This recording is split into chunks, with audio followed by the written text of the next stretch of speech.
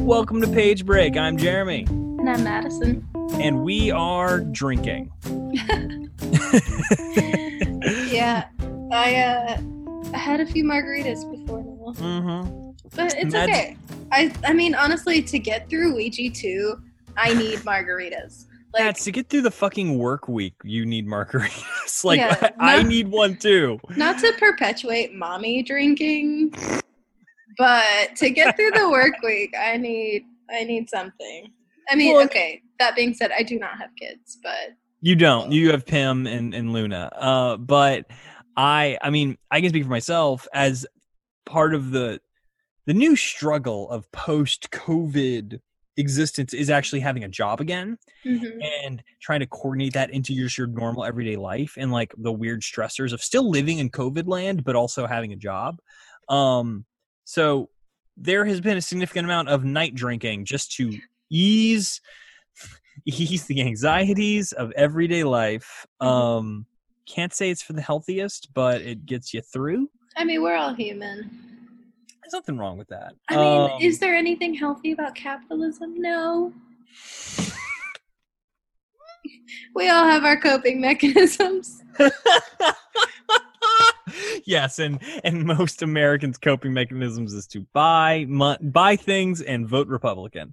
That is the coping mechanism of this country, and it has put us where we are, which is a great spot. I mean, that was the topic of conversation at my margarita drinking, which probably explains why I had a double.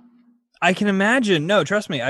You know what I did learn, Matt, is we're talking about horror movies.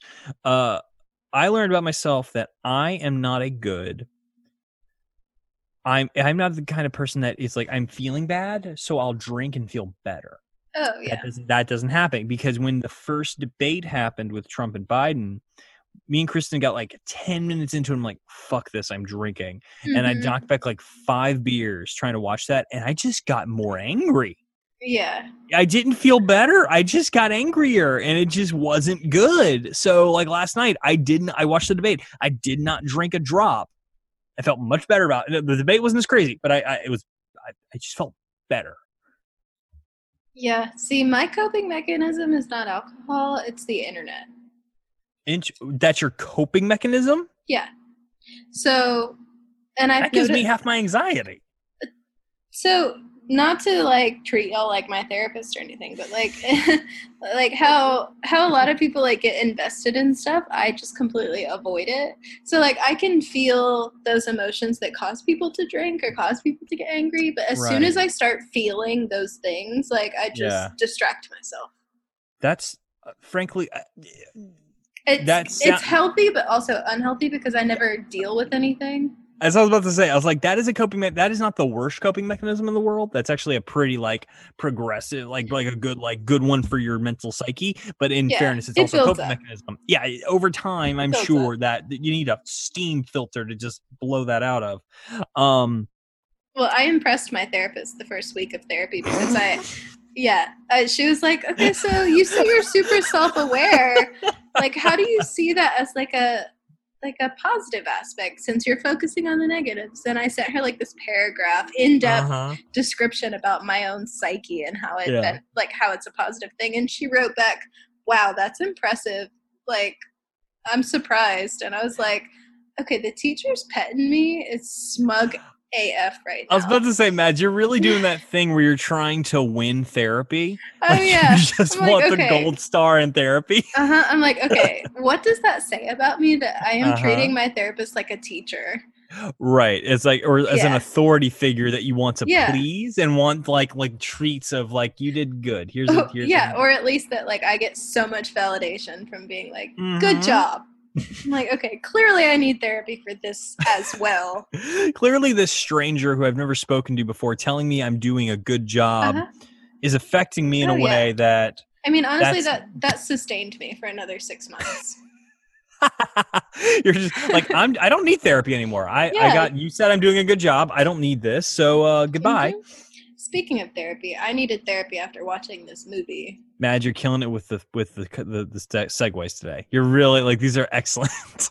It's because it's the freaking truth. How do you watch Ouija, The Origin of Evil, and not want to pee your pants. Want to hear something cool? Sure. Do you know what it feels like to be strangled to death? First, you feel the pressure in your throat. Your eyes water. And you start to taste something very, very sour in your mouth. Then, it's like someone lights a match right in the middle of your chest. And that fire grows. It fills your lungs and your throat, and all the way behind your eyes. And finally, that fire turns to ice. Like pins and needles of ice are sticking into your fingers, your toes, your arms. You see stars, then darkness. And the last thing you feel is cold.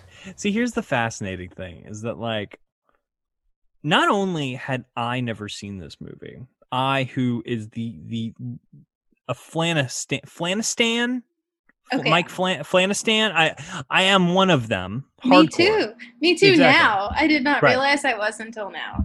See, that's the thing. You realize after a few things, you're just like, wait, I watched that. I've seen that. Yeah. Mike Flanagan thing. Well, and eventually, now that I know it, I'm like, oh yeah, that's That why I fucking like guy. it. But he's the common denominator. Precisely. Yeah. And like, so not only is it weird that I had never seen this movie, you also picked this movie. Mm-hmm. And it's a movie, and it's a movie that particularly scares you, which I find fascinating. It does not matter how many times I watch it; I'm terrified every time. See, that is interesting, because it's like every time. What's funny about this movie is that it's not a sequel, really. It's a prequel to a bad movie, which makes it a movie of itself. Precisely. And the other movie may not even fucking exist. We can ignore the fact that Ouija by itself isn't even a thing. Doesn't even matter. What's amazing about this movie is, if we're talking about taking something that doesn't, and we talk about rewriting in general, just as a general concept, is always taking something that's bad, which could be a first draft, it could be a bad movie, it could be a bad cut, it could be bad anything, and finding the good and refitting it from there. And this is the best example I've seen in a long fucking time of that, because the original Ouija movie is not good, but made money. Did you watch it? Oh, I have not seen it. I've seen bits of it, and none of it looks good, and I really just don't feel like wasting my time. But like, okay, to be fair, it is worth a watch if you like Ouija too, but it's not good. Okay. Well, now you find if you like Houses October fucking built, you could watch this. Matt, I think you're grossly over exaggerating my enjoyment of the Houses October built. Okay, but my point is, if you can make it through that, you should definitely watch it, just because it's still the same story. Right. It's just not as good. Right. I do like the lead actress in Ouija, the original Ouija. I forget that actress's name, but I think she's always good in everything she does. But the thing about Ouija Origin of Evil is that basically they came to Mike Flanagan. I was like, hey man, what would you do with this? And instead of just jumping off what that first movie did, or trying to make a sequel or doing whatever, not only does he make it a prequel, not only does he set it in the 70s, not only does he use the filming techniques of the 70s to where there's even, did you notice this? There are cigarette burns in the corners of the screen. Erica noticed that. I did not. Okay, I'm a freaking film major, and I didn't notice it. I was just like, woohoo, I'm watching the movie, and Erica's over here like, what is that flickering like on the? Yeah. Honestly, okay, so she was supposed to be our guest this week. Yes, Erica was supposed to be a guest this week, but she is out of town on business, so we are making do with just me and Mads, which, you you fucking love it. You've had 20 episodes of this, so enjoy yourselves. Tried and true. But Erica that was one of her main points, was the cinematography and the style of filming. Right. As she pointed out, is it cigarette burns? So colloquially, they're referred to as cigarette burns. There's a big part in Fight Club where they point that out, where it's said. So basically, do you know why those things are there?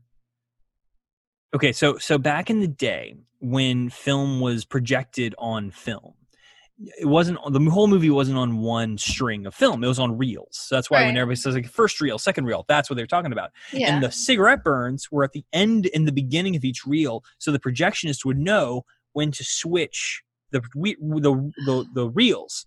Inglourious Bastards kind of shows this process. Like you have two projectors and you switch them right at the right moment. And that's why you need a good projector, because a good projectionist, because a good projectionist knows I need to switch it right here. And then there's the seamless flow and nobody's the wiser. How did I get a film degree without knowing this? I mean, in fairness, by the time we came along, this process was already archaic. I mean, okay, but the amount of archaic crap that I know from my degree that I don't need to know, like, they cherry picked. I mean, I took a fucking film history class. I think we both took a film history class, and they didn't teach us about any of this garbage. Yeah, I know. All I remember from that class was watching Cinema Paradiso for the first time, which made me fucking cry. And also, you remember that there's that who made it? Was it Dolly? Who made the movie with the straight razor and the cow eye? Do you remember that? Okay, so there's a movie. We took different film history classes. No, we did not. We took the same film history class. With who? Weren't we? Am I crazy? I thought we took the same film history. Okay, never mind. So there's a movie talking about things that'll fuck you up, like, long term, because that is, when it comes to Mike Flanagan, that's kind of where his bread and butter is. I'm sorry. Was there a film history class with Kornhauser that you and I both took? Was it Kornhauser? She She never taught I don't think it was Kornhauser. history. It was another lady. She did show us a as my dad would say, a cowboy picture. She did. She showed us a Western that you were also in that class, I think. I wonder if she showed us The Searchers. I don't remember what she showed us. But no, so this movie was made by I fucking love High Noon. Yeah. But yeah, it was a Salvador Dali movie. It was all black and white. It's all surrealist and Dada, I think, basically. Oh, no, I never saw that. There's this very famous cut where you have a man with a woman like framed up on camera holding a straight razor to her eye. And as he pulls across the straight razor, you cut to a shot of the moon with a cloud cutting across the moon like it's bisecting the moon, and then you cut back to what was there before, and now the woman's is gone, but it's a cow's eye, and the straight razor slices through the cow's eye, and just all the eye pus comes out. It shows the power of a good cut, and the power of just the cross cutting, and how you can effectively do that without actually showing anything. It's a brilliant example, and it's fucked up. Every once in a while it pops up on Twitter, and I'm just like, oh god, oh that's right, that was always fucked up, wasn't it? Yeah, I never saw that. It does sound familiar, but whose class was that?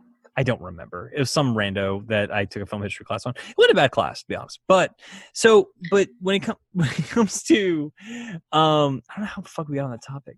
But segueing back to Mike Flanagan, the thing about Mike Flanagan is cigarette burns. Cigarette burns, thank you. So Mike Flanagan took the time to put fake cigarette burns into the corner of his movie to give it the aesthetic feel of being in the 1970s.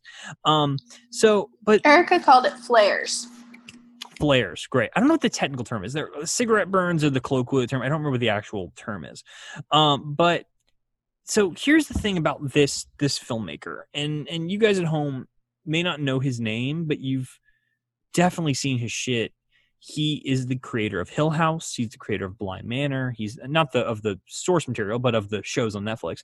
He has directed Oculus, Hush, Ouija Origin of Evil, the incredible Dr. Sleep, Gerald's I still need Game. to watch that and that. You definitely need to watch, but you've seen The Shining, correct? Yes. Okay, if you've seen The Shining, you watch Dr. Sleep. Because it is What? That will be next, but Gerald's Game, I'm terrified to watch. Here's the thing about Gerald's Game. I'm scared. Because this is basically this episode is just going to be us gushing over Mike Flanagan. And basically, that's what Ouija 2 is. He deserves it. But here's the thing about Gerald's Game. Gerald's Game, you know the basic premise, right? Mm-hmm. Yeah. So like a man and his wife go to a hideaway in the country to like reinvigorate their relationship, and they get into kinky sex stuff, and he ends up handcuffing her to a bed and then having a heart attack. So she's handcuffed to this bed and unable to get away. Now, that's why I use Velcro. That's why you use Velcro. That's why you don't handcuff them to where they A, can't get to the key, or B, can't get their fucking arms around each other. It was just nobody did any reading. There are definitely pamphlets on how to do BDSM better, but they did not do any of the fucking reading. But yeah, so this is based on a Stephen King novel that is basically unfucking filmable. It's just a woman in a bed for like 600 pages dealing with shit. And somehow Flanagan was able to make this not only compelling, but fucking thrilling. And here's the thing about Flanagan. And I don't think it happens in Ouija Origin of Evil, but it definitely happens in Dr. Sleep. He's got a thing about like people's hands and the skin pulled off of it. like people getting their hand caught in things and the skin kind of coming off and you seeing the gore and shit under it. He's got a hand thing. I don't know have why. not seen that yet. Okay, then wait for Gerald's game of Dr. Sleep because he does a 1-2 punch there. But Dr. Sleep is another fucking thing where it's like it's a sequel to The Shining that is a sequel not only to the movie, the Kubrick movie, but it's also a sequel to the fucking book, which if you know the lore of The Shining, they are very different in a lot of ways. And somehow, some fucking way, he manages to mesh them in a way that is harmonious and beautiful and very heartfelt. Yes. You know what's funny about The Shining is I know the differences only because I did not like the movie. I didn't like the movie the first time I watched it either. I didn't like it. I was like, I was along for the ride, and I see why. I was along for the ride, and I see why it's a classic. But I got to the end, and my parents were like, "Isn't it awesome?" And I was like, "I freaking hate it." Well, the funny thing about The Shining for me is like, I was just let down. It's weird. It requires multiple viewings. So I looked it up and read the Wikipedia, and like once I got into it, I was like, okay, now I see. Now you get because it took that. Right. Well, The Shining was the first Stephen King I ever read.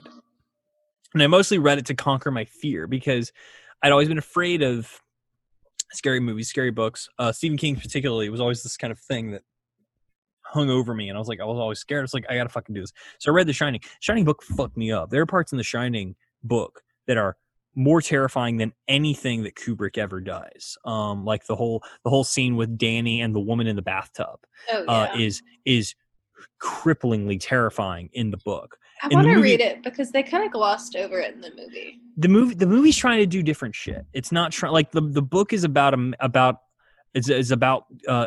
King's own alcoholism, and like it's just all baked into that kind of very central character idea, and it basically allows for Jack Torrance to go from a good man into a monster. Kubrick gave zero fucks about that. He just wanted to settle you into dread. And just paint this very horrific picture, which he does brilliantly. Yeah. But what Flanagan is able to do is mesh those two ideals together by using the imagery of Kubrick and using Stephen King's character instincts and melding them together to create something that is very, very heartfelt. Because the one thing you can say about the Shining movie, you can never say that it's emotional. It's not. It does what we talked about earlier, which is it creates images that stick in your brain like fucking glue. I would argue that it tries very hard to not be emotional. It actually aggressively to the point does. where obviously you feel things from seeing it, but as far as creating imagery and or dialogue or plot to create emotion, not so much. Just because it relies on reaction. You're not meant to feel you're not supposed to empathize with Jack Torrance. Exactly. So I could see how it could be almost the antithesis of that.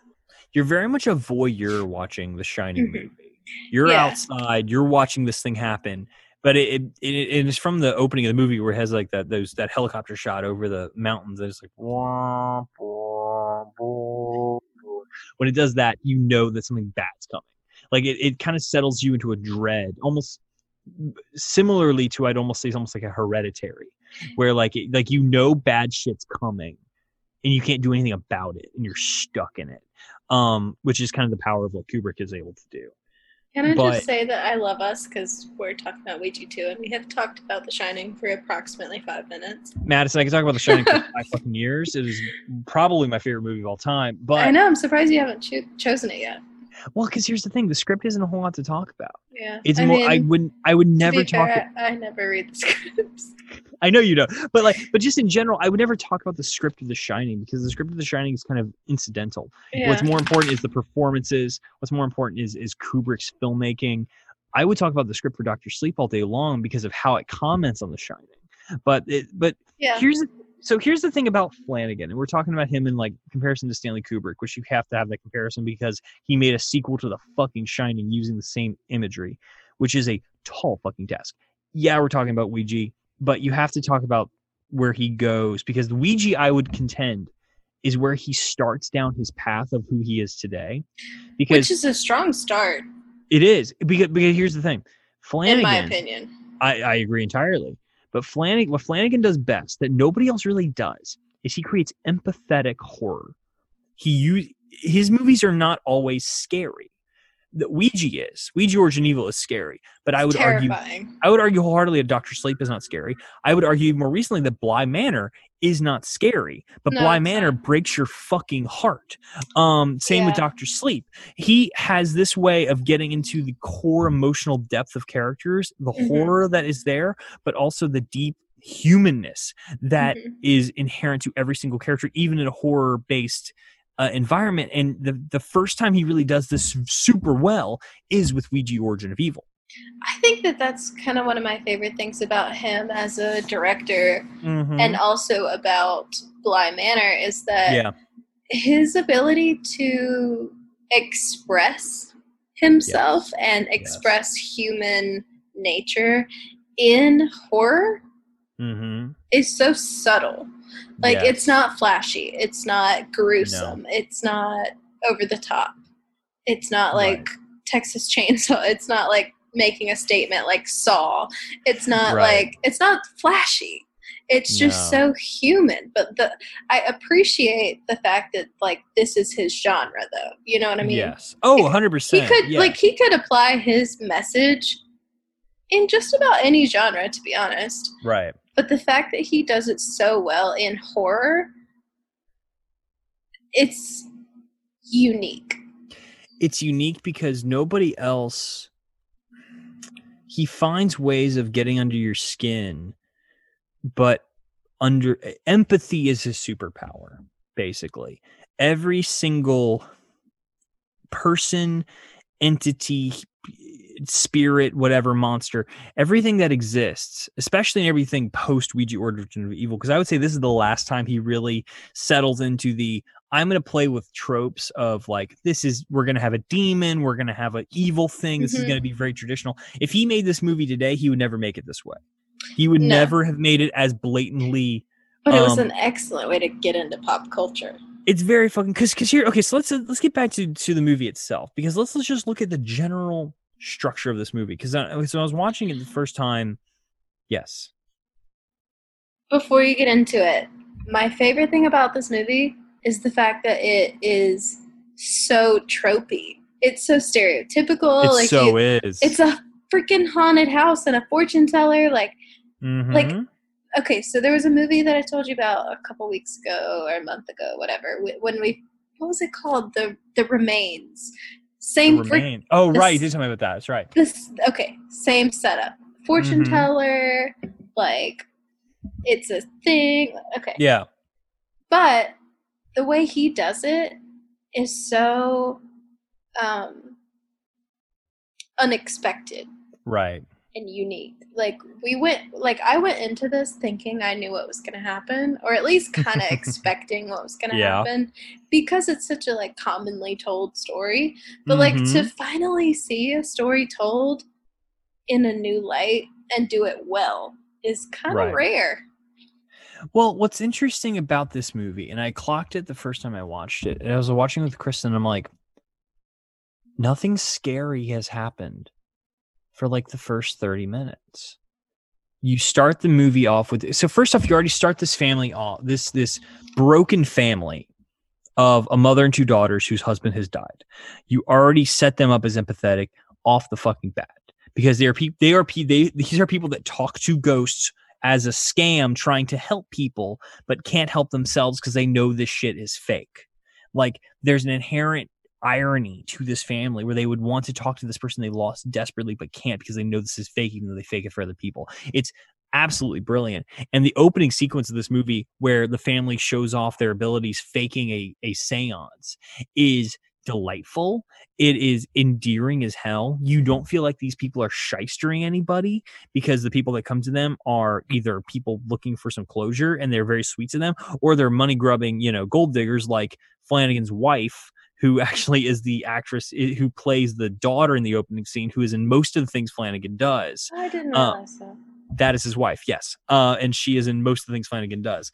I need to catch her name because she's fucking fantastic.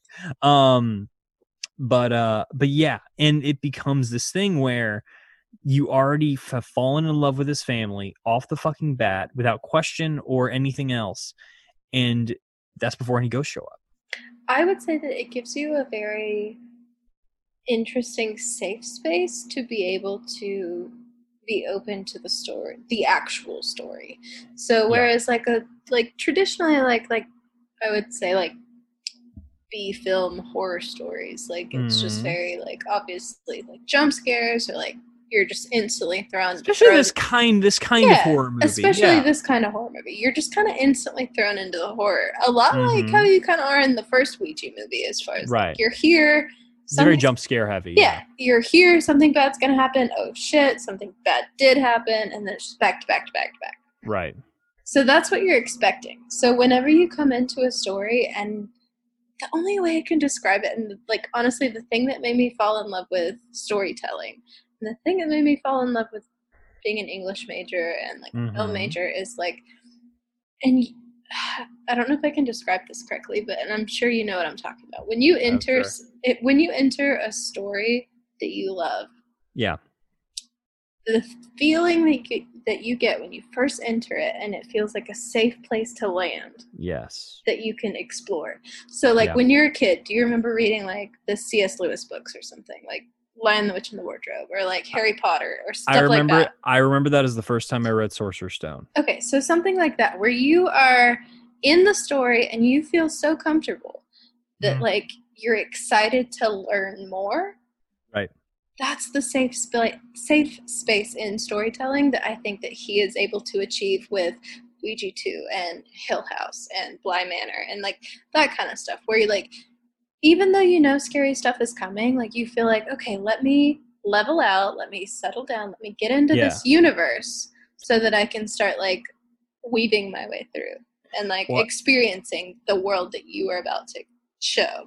I think the core of that is frankly, like you say, it's about a comfort, but I think that comfort comes from being able to trust an artist with their abilities.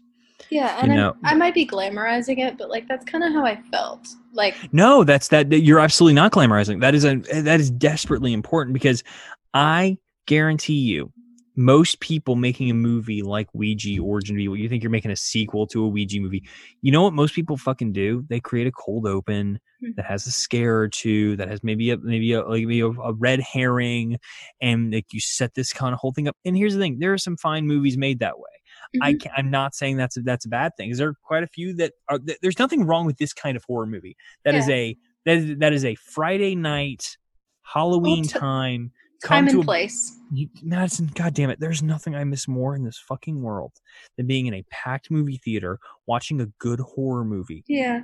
Okay, one of my favorite times I've ever been in a movie theater was watching Hereditary with Kristin. I've still never seen that. Packed fucking theater. You still haven't seen Hereditary? No, I'm scared. Okay, there's a moment at the end where everybody in the audience screams all at the same time, and me and Kristin are just huddled up next to each other, and just it's a beautiful thing. And that's kind of what these movies do. That's what they're meant for. They're meant to be there as these kind of catalytic, emotional, just echo chambers. You can just scream out all your frustrations from the week, like taking a fucking drink at the end of the fucking work week. But it really is. But what Flanagan does instead, he says, okay, no, I don't have to do that. Right. He knows the kind of movie you're expecting to walk into. Well, and also, he subverts it immediately. What is scarier than your own emotions? Not much. What Flanagan intuitively understands... human nature is intrinsically scary. What he intuitively understands, and he shows off in all of his films, is that if you care about the characters before everything else, you will care when shit starts happening to them. You're more invested. And his ways of moving into these kinds of horror scenarios are quite brilliant. Have you ever seen the movie Hush? Yes. Okay, the part in Hush where so the Hush is his wife, whose name is Kate Siegel, who's brilliant in most of his shit. She's the lead, and she's deaf. She's a deaf author off on her own. And what? Do you not remember that? That the girl who played that girl is his wife? Yeah, it's his wife. Yeah. That's what I was saying. Oh, too. I didn't realize. Yeah. It says she's in that. She's in Hill House. She's in Bly Manor. That's the first thing I ever watched. I saw Hush, not realizing it was Mike Flanagan. I didn't either. I remember watching Hush because it was just blowing up on Netflix. Yeah. Same. But there's this moment early on. The first moment of actual horror in the movie is she's in the kitchen making tea, and her neighbor rushes up and starts banging on the fucking window because a man is murdering her, but she can't hear it. So she's just doing her thing, and she never sees it. She never fucking sees it. We see it. But she's just going about her fucking day, and we're just introduced into it immediately. But then you have a movie like this where it's like, okay, it's called Ouija fucking 2. You know goddamn well. You think you know what's going to happen. But you know that the Ouija board is bad news. You know for a fucking fact the Ouija board is fucking bad news. So that the moment you introduce the Ouija board into the fucking world, you don't actually have to do a scare. Again, he knows what you're expecting. Can I say, his setup with the Ouija introduction was genius. Yeah. Like the fact that he had an entire sequence. Yeah. I mean, I'm a little bit rusty, but I would assume that would be my terminology for this. He had an entire sequence. Now, it wasn't just one scene. It was like a sequence because they changed location. It was all in the same house, but they changed location. So it was a sequence of introducing this Ouija board. Yeah. So your expectations are like sky high. Like you were like, okay, this is about to get serious. We're about to see what Ouija 2 is about. And it's a total letdown. To the point where like clearly you're glad that nothing actually happened, but like you're kind of let down. But you know something's coming. And then you get like gently carried into like the emotions of the tumultuous family unit, which is just as important because by this point you care. And then you get hooked into the facade that they decide to put together with the whole magnet thing. Right. But what's so interesting about it is that like in a bad version of this movie, somebody going to this Ouija board has selfish intentions. Yeah. They've got a reason why they're trying to do this. And also in a bad version of this movie, the daughter is getting all this weird Ouija shit going on and nobody notices. She's just doing it on the side. She's doing dumb shit. No, they fucking know. Like they acknowledge that something's happening and this is fucking real. And they just think, oh, I guess this is fucking normal. This is great. This is wonderful. She's a seer. She can see things. They don't know. They won't accept the fact that there's a fucking demon talking to her.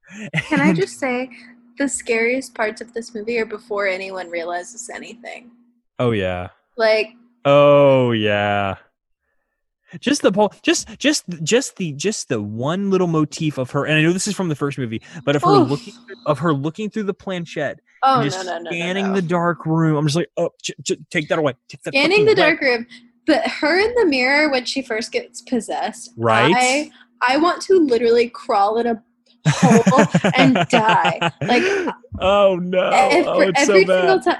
Every single time I watch this, the imagery of her getting possessed by this demon. Oh, it's fucked up. It goes into my body. Like I feel all of the things that you're supposed to feel, and it hurts. It's hurts. Not great. It does. Oh, he does such a good job with that, and it's the setup, the knockdown, the playoff, the imagery. Like that little girl was the perfect casting too. Like her mouth and the oof. Well, I see it in my nightmares. What's amazing about like this movie, because also if you look into the history of this film, there was a lot more shit in this movie.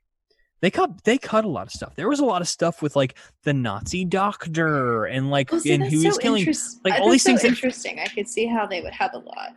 But these things that frankly don't matter to the story. As a fan, I kind of want to know what it is. I want to know what it is, but in the emotional core of the story, it doesn't fucking matter. What matters is little girls being corrupted by something evil. Yeah. And at the end of the day, the details are only superfluous. They only matter to a certain extent. So then when you have Mike Flanagan, fucking mainstay, who I'm pretty sure has been in the last like 8 things Flanagan has done, Henry Thomas, who our fucking patron saint Henry Thomas, who was, do you know who Henry Thomas was? So Henry Thomas was Which character?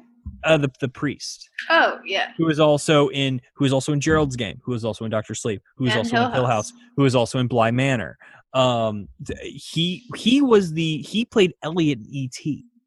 That was his big. Are fucking you freaking serious? Yeah, that's Elliot. That's Elliot. And Mike Flanagan has single fucking handedly made Henry Thomas a icon of horror over the course of like 5 years. I did Like not know it's that. quite impressive.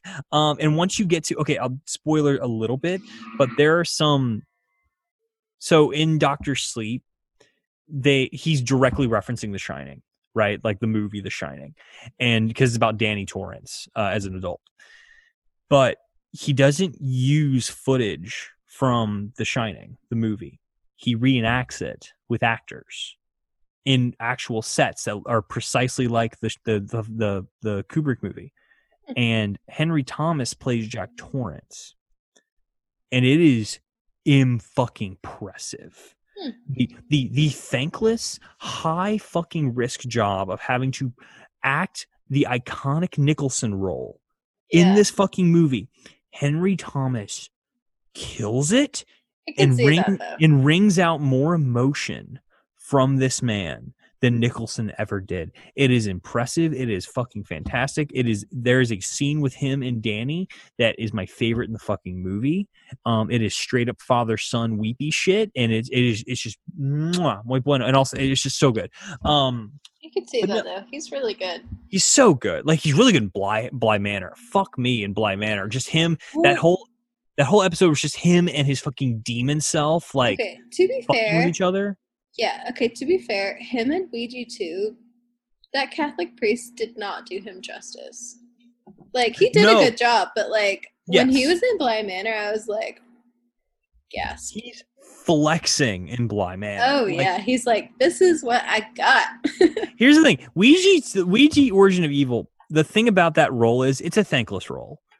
But a lesser actor would have felt of it as a thankless role and not given the warmth of his character to that warmth that he gives, that fatherly just kind of charm that he allows for him to have, is the reason why when he fucking dies, you are super heartbroken about him dying, because you're like, wait, no, like, he was supposed to, like, actually make a difference. Well, there's this amazing moment in the end, so, like, jumping over a lot of stuff, like, when you get to the end and they're in the basement and they're trying to save the daughter, he opens up this vent and just sees this dark, cavernous thing he has to go into.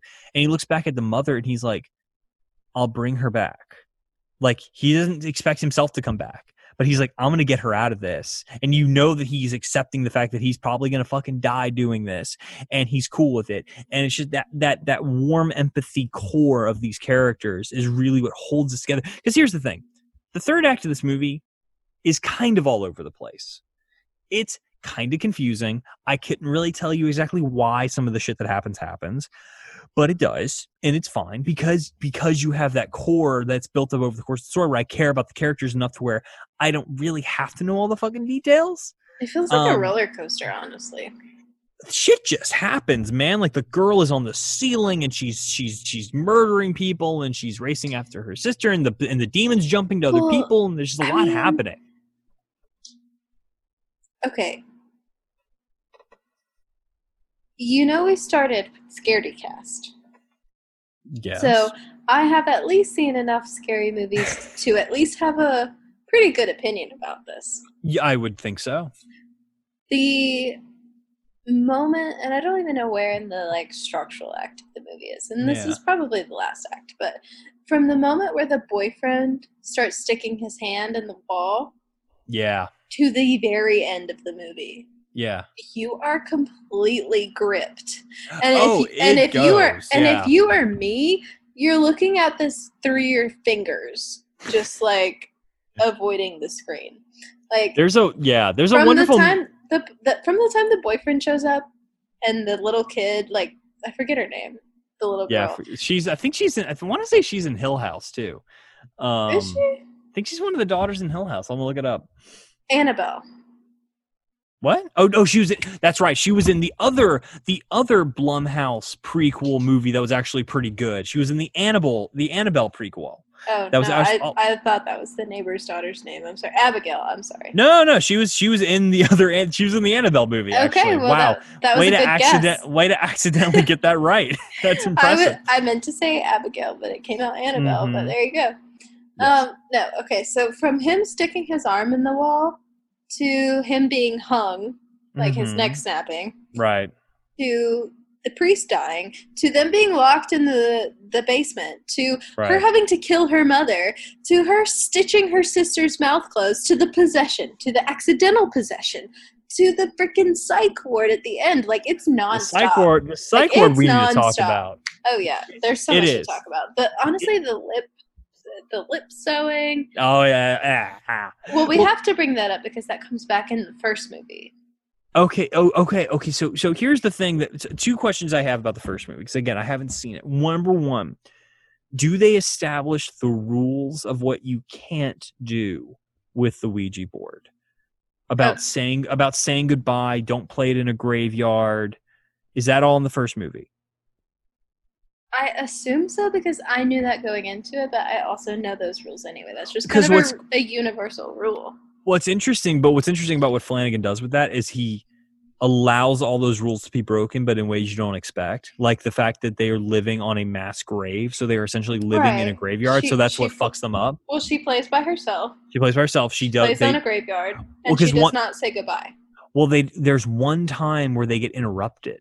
Is the reason why they can't say goodbye. It's not like a choice. It's she wasn't planning on it anyway. Well, no, I think I want to say the older sister. She didn't know the rules. I want to say the older sister takes the board away when they're talking to the dad, quote unquote dad, at one point. Yeah. And that's why they don't say goodbye. And that's the first rule that actually gets broken. Well, the whole dad situation is what interferes with logic and reason to begin with. Mm-hmm. Because you're still hanging on to the is this dad, is it not? Right. Until things go south. And then you're like, oh. Yeah. Dad is here, but he's not alone, and that's not who's been talking also, to the little he's girl. not dad. He's something else. Well, right. Pretending to be dad. Well, the dad was there because she helped. Oh, okay. Well, remember the dad was on the bed. The dad is who stitched the doll's mouth shut. Oh, that is so right. You're absolutely correct. Right. That he did do that. So the dad tried to warn them by stitching the doll's mouth shut. Right.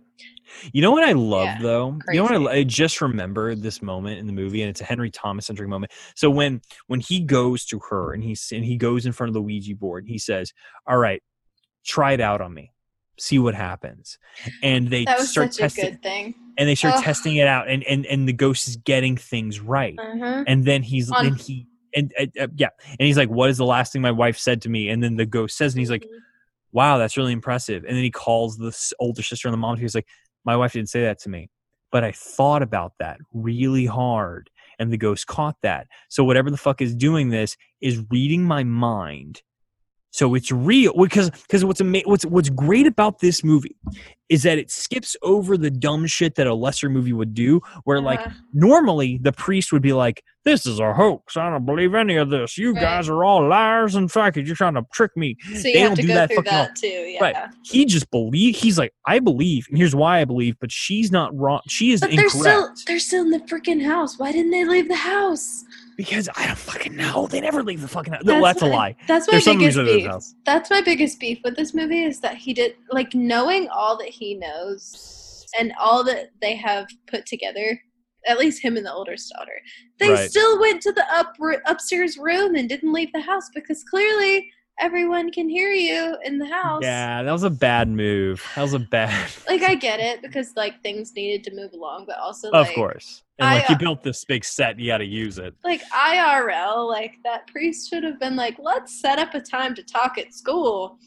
Right. Should have been a little sneakier about it. I do love the scene where she causes the bully to shoot a fucking a slingshot into his own eye. That feels good. That's where I love complex characters. Oh yeah. Where you're damn well that is a demon, but the fact that demon is giving it fucking up this kid who's a piece of shit. Yeah, it's great. I love it. I was happy about it. I was like, yeah, take that rock to the face. Okay, so the rules. So the sewing of the mouth, that's a thing from the first movie. Yes, because I assume that the first movie doesn't matter to you. No, please spoil it. I really don't. I will never watch it. The main part of the first movie that you end up getting to is that, because the first movie is this young girl, teenager, young college. Seems like she was in high school, if I remember correctly. High school, yeah, young, pretty. Yeah. Box office catch. She's a good actress. I like her quite a bit. I forget what her name is, though. But that's her role in this scary movie. She's the lead in your mid-budget horror movie. Yes. So she ends up accidentally committing suicide. Oh, I'm so sorry. Different character. Okay, yeah. So the blonde, I think she's blonde. I think, the blonde, whoever the blonde. Yeah. She's like the older sister in the house, blonde. Right. She's by herself. Her parents are away, and like her friends are concerned, but not too concerned. Honestly, I don't remember that well, but I do remember that like she hangs herself. Yes. And she dies the same way that the boyfriend dies. Where she that's interesting. You're right. She dies in the same place, hangs the same way. Good point. And the whole movie is them trying to figure out what happened to her. Right. So the whole movie, you end up finding out about the Ouija board because it's in the attic. Right. Blah, blah, blah. One thing leads to another. The girl who's trying to figure out what happened to her, which is the best friend, I believe. Oh, yeah. Olivia Cooke is the actress. Yeah. She's the actress I was saying that I like quite a bit. She's in the Yeah, she's the lead, but not the one who initially died and started. Right. So she is the one who goes to... So she tracks down all the information about the house. So she finds out the sister who survives the second movie, I forget her name. The one I know you're talking about. Yeah. Okay. She's in the psychiatric unit, which you see at the end. Right. So that's the same old woman that you see in the first movie. Played by Lynn Shay, I believe. Yes. So the young girl who's trying to solve what happened goes to the psychiatric ward to visit not the sister who died, but the other sister, the older sister. Right. She's like, oh, you used to live here. You were part of that thing that went down, and you're in the psychiatric ward. Like, talk to me because I'm trying to figure out what happened. Right. But she doesn't talk. She's nonverbal. So she's trying to... So eventually the sister says... She communicates somehow that you need to cut the mouth open.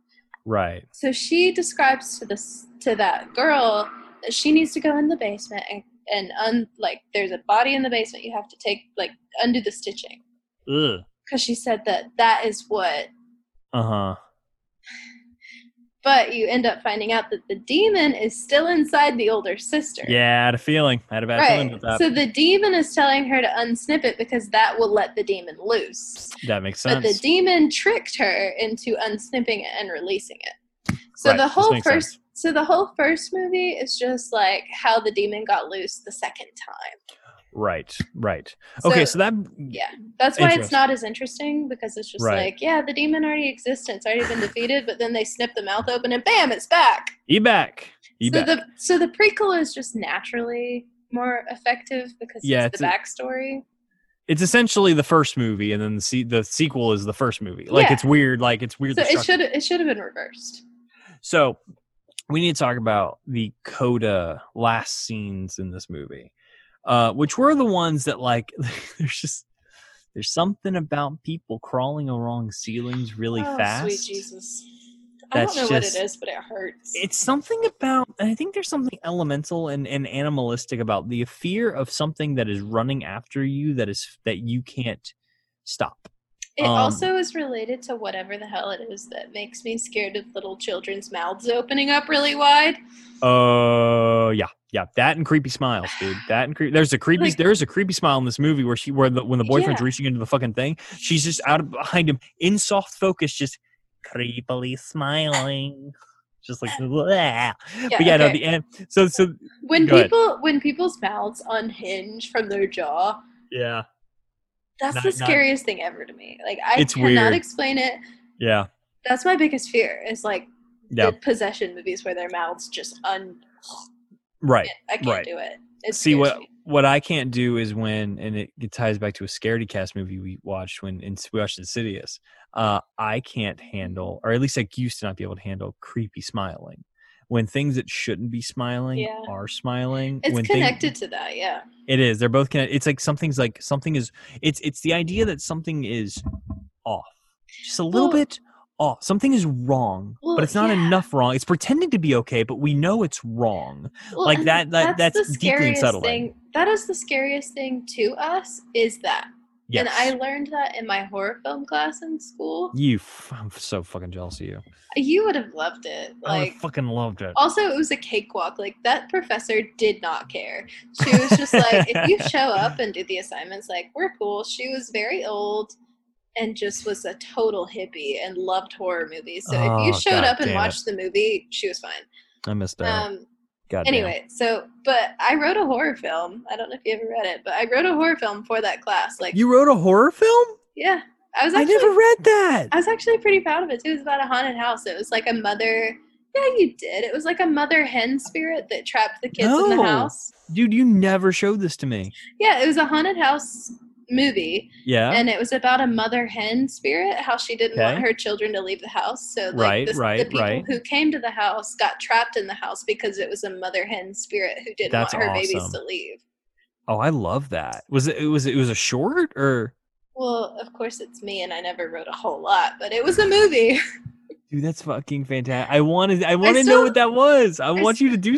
I still have it. I just got to track it down. I'll send it to you. That's brilliant. I love that. If you want the intellectual property, you can fucking have it. Oh, stop it. No, we'll write it. No, but it's a good idea. You should take it. If something sparks interest, take it, because it was a good idea. I'm not doing anything with it. But it was for that horror film class, and she was a total hippie. They just like loved horror films and like loved feminism. So it was all about that. Yeah. That's a great combo. A great combo. It really is. But she was talking about that with the smiles and the mouths. Right. She was talking about how the scariest things for humans instinctually is to see yourself in a way that is unnatural. That is interesting. That makes a lot of sense. Because it's a biological fear. Yeah. Like it's in your deeply ingrained. Right. Yeah. It's something that you have not been taught. It's not a social thing. Like with the vampire or like stuff like that. Like you're not. You gotta learn what those are. Right. Yeah. You socially can understand those aspects. Right. Like you can say, okay, I understand the concept of a cultural other. But to see something that is you in a biological difference that like is totally something that like it's just in your DNA to be the opposite. Right. That is just like in your DNA to be scary. Well, what's interesting is, and this is totally off the reservation, but it ties into, we're talking about horror and what scares you. There's something to be said about like, abduction scenarios, alien abductions, stories that come from that kind of thing. A lot of times people will describe something called high strangeness, which is basically shit that's happening that makes no fucking sense, even on a scientific level. Like things that are like objects that couldn't possibly be there operating in ways they couldn't possibly operate. And the theory is that either A, that's, alien shit, B, it's hallucinations, or C, it is something that our brains cannot actually comprehend. So we create an idea of what it is as close to reality as we can fucking make it without our brains exploding, which is so fascinating. That is my deepest fear. My deepest fear is losing my mind. Of like something snapping and I lose my sense of reality. And so, honestly, I'm gonna get fucking Alzheimer's when I'm 82 and like it'll be the worst fucking thing ever. But like that truly is my deepest fear, is like losing who I am as myself and losing my sense of reality. And that to me is where that the creepy smiles and the mouth stuff and all that shit, that's where that deep fear comes in. And it's exactly what you're fucking talking about. It's a deep human biological bone deep fear of something overtaking your idea of what a person is or what you are or what you could be. And it's really upsetting. It's kind of connected to the zombie trope, but not really, because the zombie trope is all about death, whereas what we're talking about is more like what it means to be a person.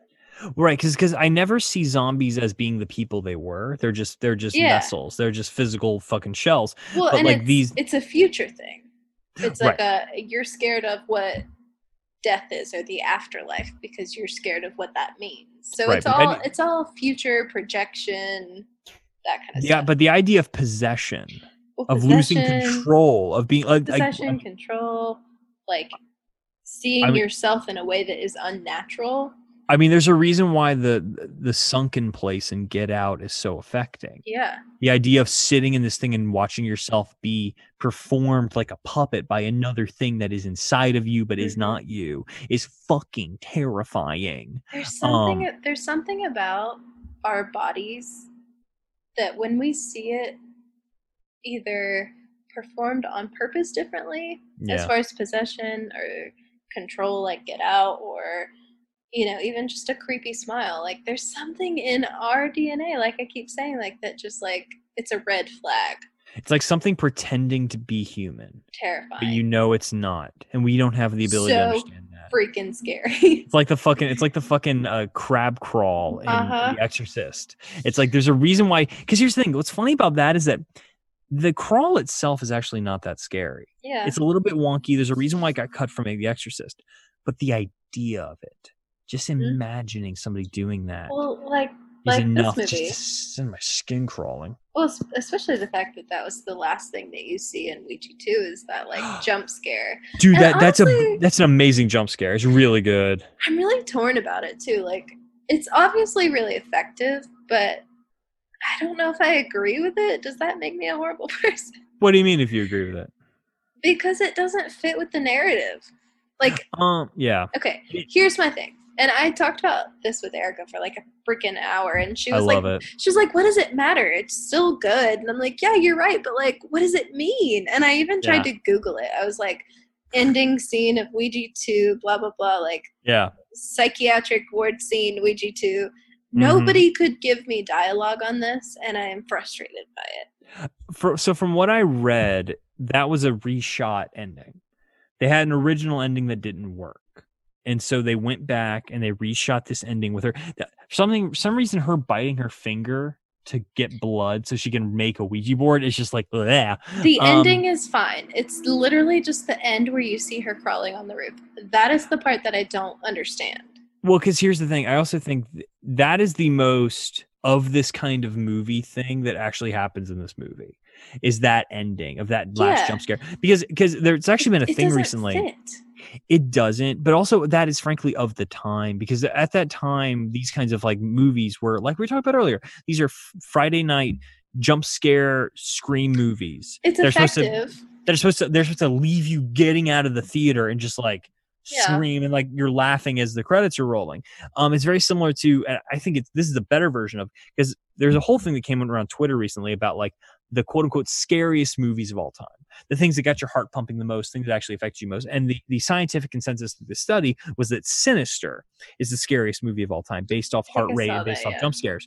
And I don't think it's wrong. Like I remember watching Sinister with if you watch it with a group of people, it's a very jump scary, very tensiony movie. It's very good, but there's a very cheap jump scare at the very end, much cheaper than this one. This one I think is fairly clever because instead of it being a true jump scare where you're like cutting against shit, the jump scare at the end of this movie is you're going from a window of the sister in the fucking room, and then you move back to the doctor in one clean shot, and then you tilt over to down the hallway, and then you just see the fucking little girl just sprinting on the ceiling over to the fucking doctor and get him, and then you cut to black.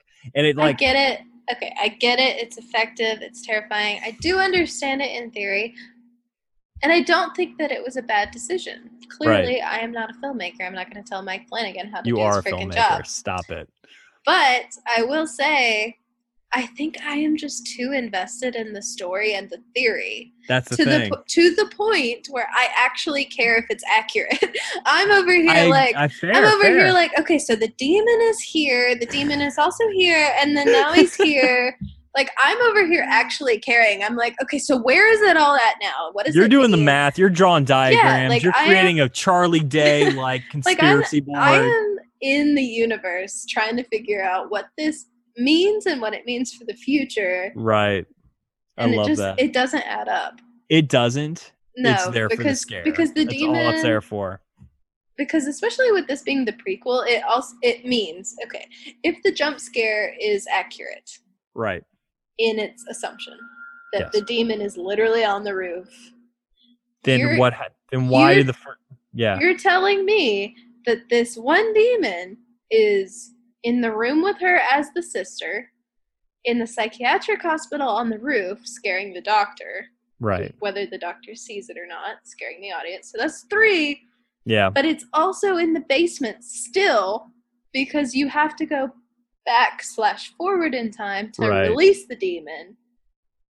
How many demons are there?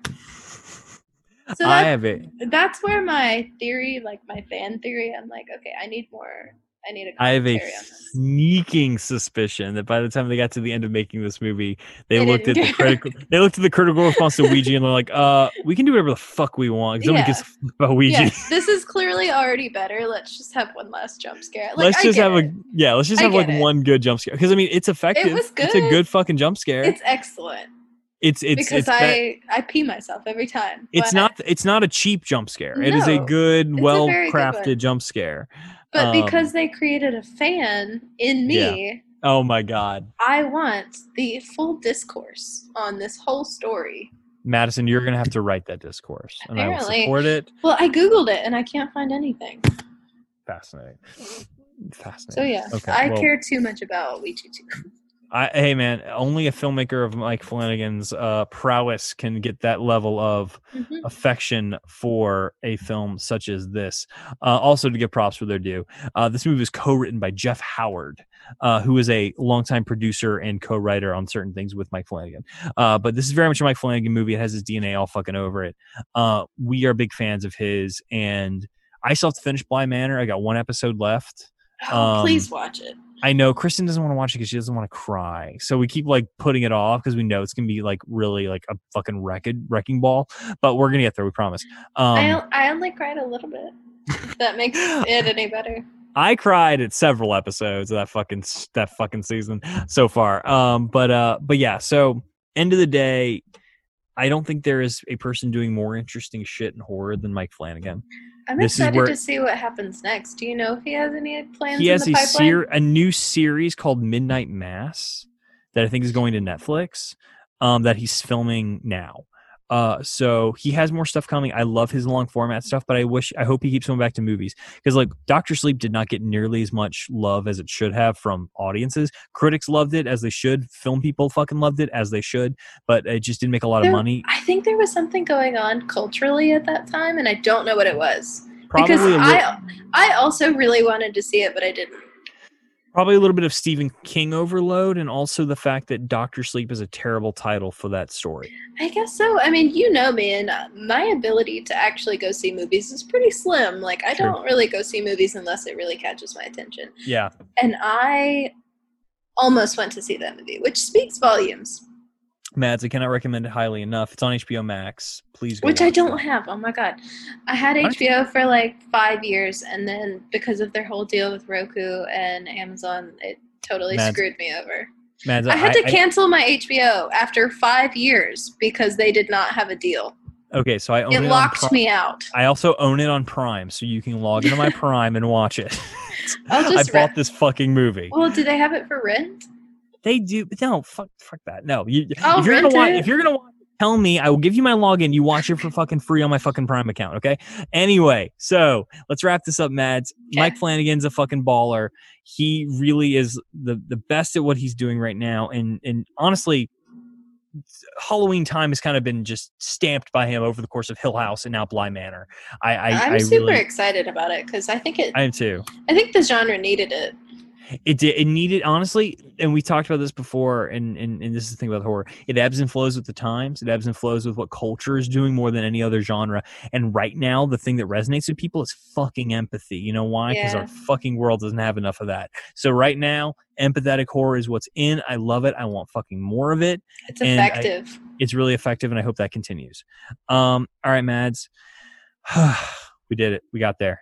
Mm-hmm. And I think we are good for this week. Thank you for this pick. It was a wonderful pick. I really am so glad you gave me an excuse to watch this movie. I've been meaning to for years. Can't believe you hadn't. It just slipped on my radar. It's just slipped on my radar.